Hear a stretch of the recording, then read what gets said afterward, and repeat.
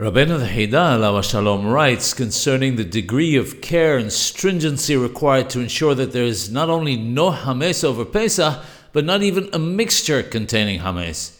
As we know, the poskim write that the Torah was so strict about it because it is so much part of our lives throughout the year that it's hard to separate from it. From this we can learn to what extent a person must separate himself or herself from the Yetzer Hara, the evil inclination.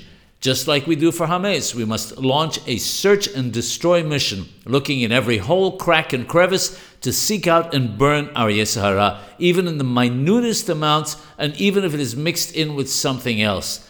The reason is because, like Hamess, it's hard to separate from it because once the Yetzer Hara gets its claws into a person, it doesn't want to let go.